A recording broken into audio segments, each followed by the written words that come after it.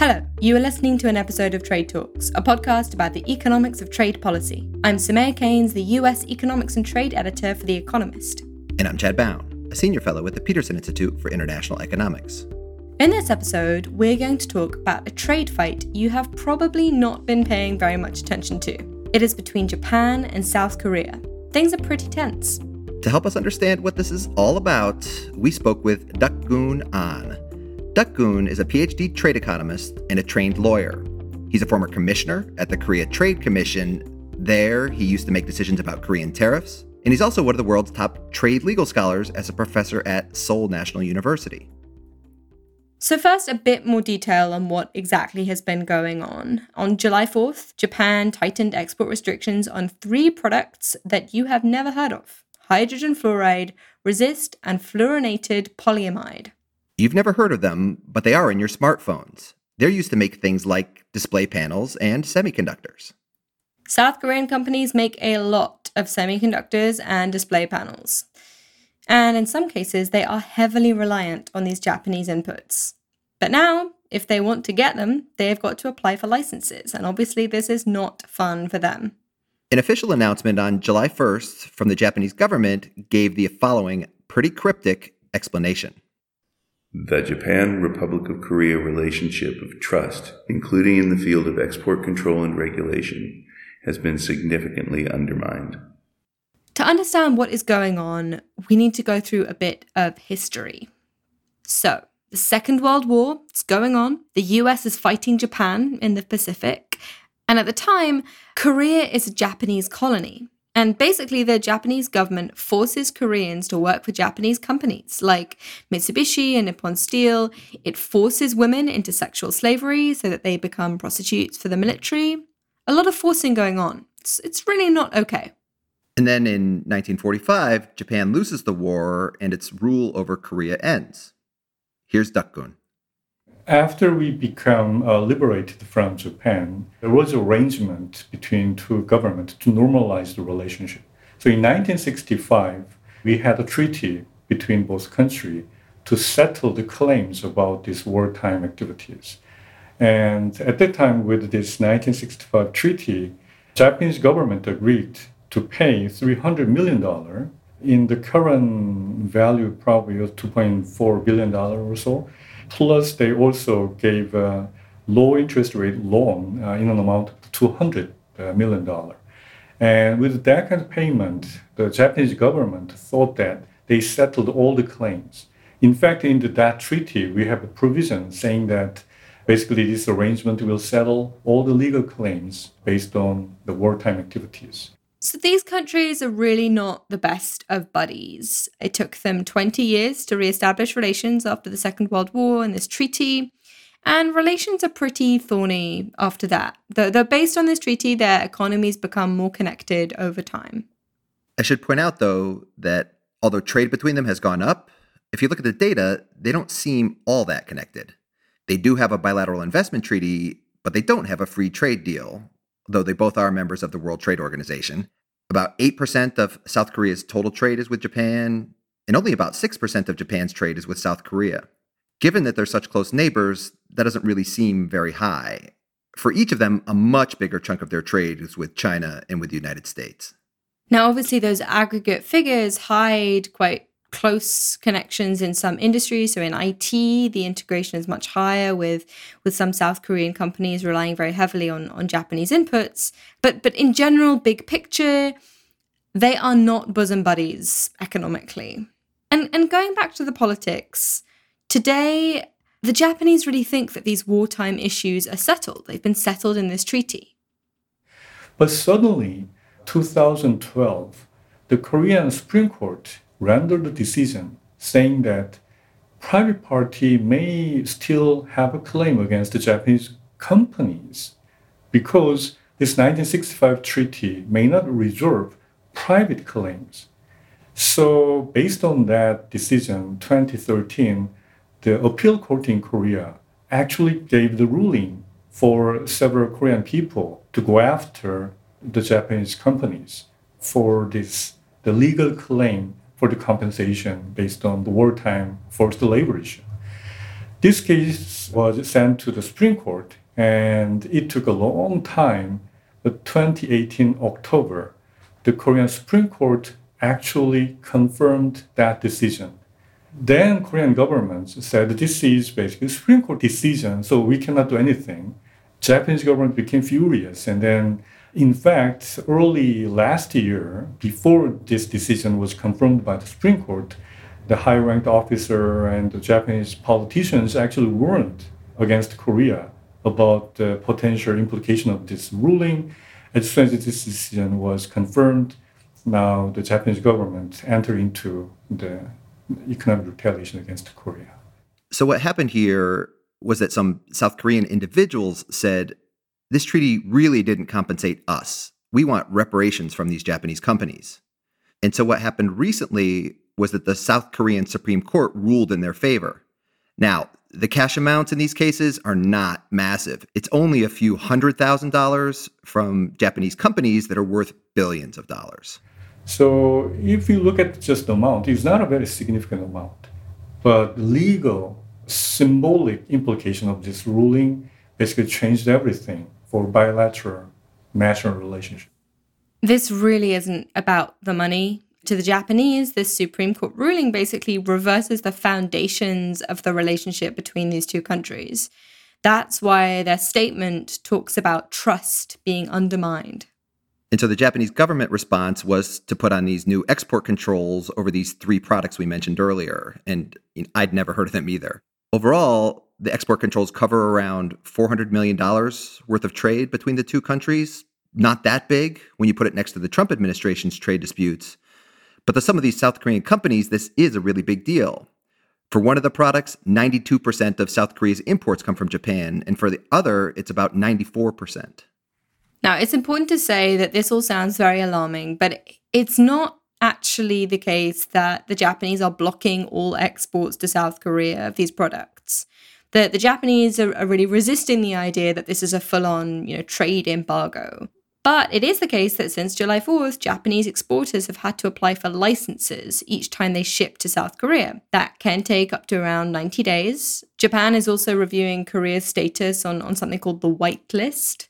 So at the moment, this white list of countries gets blanket approval when Japan exports certain things. Japan might remove South Korea from this white list, which essentially would mean that South Korea wasn't trusted anymore. And Japanese exporters would have to get approval to send stuff to South Korea for quite a broad range of technologies. So Japan isn't imposing any blanket bans on anything. It's just adding bureaucracy and paperwork for the companies. It's adding uncertainty about whether they'll get approval. And it's potentially adding delays if they drag their feet about giving approval to all these export requests. It does seem pretty obvious that this is part of this bigger diplomatic dispute. But the Japanese have been pushing the national security angle, with officials telling the Japanese press that the issue is that certain South Korean exports that could be used for military purposes are somehow getting into North Korea. So Japan is saying, South Korea, you need to tighten up your export controls, and until you do, we're going to tighten up our export controls. Now, depending on how far the Japanese push this, these controls could affect big semiconductors producers like Samsung, SK Hynix, these South Korean companies. Though in the short term, it's not actually clear how this could affect their profits. So there's a bunch of other stuff going on as well right now. There's this US-China trade war listeners may be aware of. And so that has actually meant that there's been lower demand for chips. And so there's a lot of chips out there. And so prices have been low. This could effectively impose a supply restriction on these South Korean companies. That artificial supply restriction could mean that they could push prices up. That could actually mean that their profits rise. This is a pretty concentrated market for these semiconductors, so that is possible. But the restrictions could create problems. Samsung is the world's largest maker of memory chips. I've seen reports that some of these companies have somewhere between 1 and 3 months of inventory of these restricted items. It's not easy to replace those inputs, though the South Korean government has just allocated $250 million to help try to develop domestic sources. I will say that reading all the reporting and all the official announcements, it's a bit confusing in terms of working out what exactly is going to be affected, what exactly is going to be restricted. The Japanese government officials have said that they're going to follow something called the Wassenaar Arrangement. That's this big multilateral arrangement on export controls. That agreement essentially says that they would not block civil transactions. But if the Japanese government did end up blocking those exports, then it sounds like things really could escalate. Here's Dukgeun. Now the Korean government, even the president, announced that they try to alleviate any kind of unnecessary damage to the industry, but the Korean government mentioned that if the Korean companies actually got hurt, then probably they have no other choice but to impose countermeasure. Now, before we talk about how to solve this, we should mention that there are some other sources of trade tension between these two countries right now. Very quickly on this, in 2011, there was a nasty nuclear accident in Japan in Fukushima. And in response, a bunch of countries, including South Korea, quarantined Japanese fish and agricultural products because they were worried about radioactivity. That kind of thing is allowed under the World Trade Organization's rules. But after a while, when South Korea didn't open up its market, Japan got annoyed and said that the restrictions were too strict and they'd been on for far too long. So Japan filed a formal WTO dispute and it won. But when the South Koreans appealed, the appellate body overturned it and said the South Koreans were in the right. And when I went to Japan in May, I found out very quickly just how annoyed the Japanese are by this. Here's Dukgeun. From the Japanese side, it was really bad loss because they are now preparing for the Olympic Games, and then they try to claim to the world that although they have some unfortunate the nuclear accident, now the situation was well controlled and it was a completely safe country. But suddenly WTO said it may not be true. So that kind of situations actually aggravate the bilateral economic relationship. Returning to the more recent problems, the question now is how they might be resolved. We'll talk about the World Trade Organization in a minute, but first, the most obvious way to resolve this would have actually been through that old 1965 treaty between Japan and South Korea. The Japanese government originally requested to start arbitration procedure pursuant to the 1965 treaty. That treaty actually included provision about arbitration in case there is any kind of conflict related to that treaty interpretations. So the Japanese government actually repeatedly asked the Korean government to start this arbitration procedure, but Korean government basically ignored that request. Instead of talking with the Japanese and working it out through arbitration, the South Korean government basically just let its Supreme Court decide, and that's made things really awkward between the two countries. I asked Dukgeun whether this could have been resolved by Japanese companies taking out an investor-state dispute or using ISDS and suing the South Koreans. That's a very important point. In fact, between Korea and Japan, we have bilateral investment treaties. So Japanese companies actually could have brought the ISDS claims against Korean government. It is difficult, but actually we do have ISDS case based on the legal rulings. So not just government policy, but the court decision have been subject to ISDS decision. If we had that line of process, then probably the whole tension between two governments could be much more seriously alleviated. But now, when our Supreme Court rendered the decision, suddenly it becomes just government-to-government trade war. So basically, it's a bit late for that now. But as this relates to trade, it looks like it could pop up at the World Trade Organization. It, in fact, already has come up. The other day in the Goods Council, when all of the members meet to talk about issues relating to trading goods, the South Koreans complained. And the Japanese were like, sorry guys, national security. The Japanese said that they were just changing the procedures for South Korea from simplified ones to the usual ones, all WTO compliant. Again, my take is that it's still just a bit uncertain about how the Japanese are going to apply these controls. If they go mega draconian and start blocking everything, then the South Koreans' case seems much stronger. Stepping back here and looking at the big picture on this, Dukgeun seemed critical of both sides. This is very, very stupid policies. So already this regional value chain has been hugely damaged by the Trump administration trade policies. And now suddenly they are causing the trouble against each other and harming the problems. This is very, very stupid situations.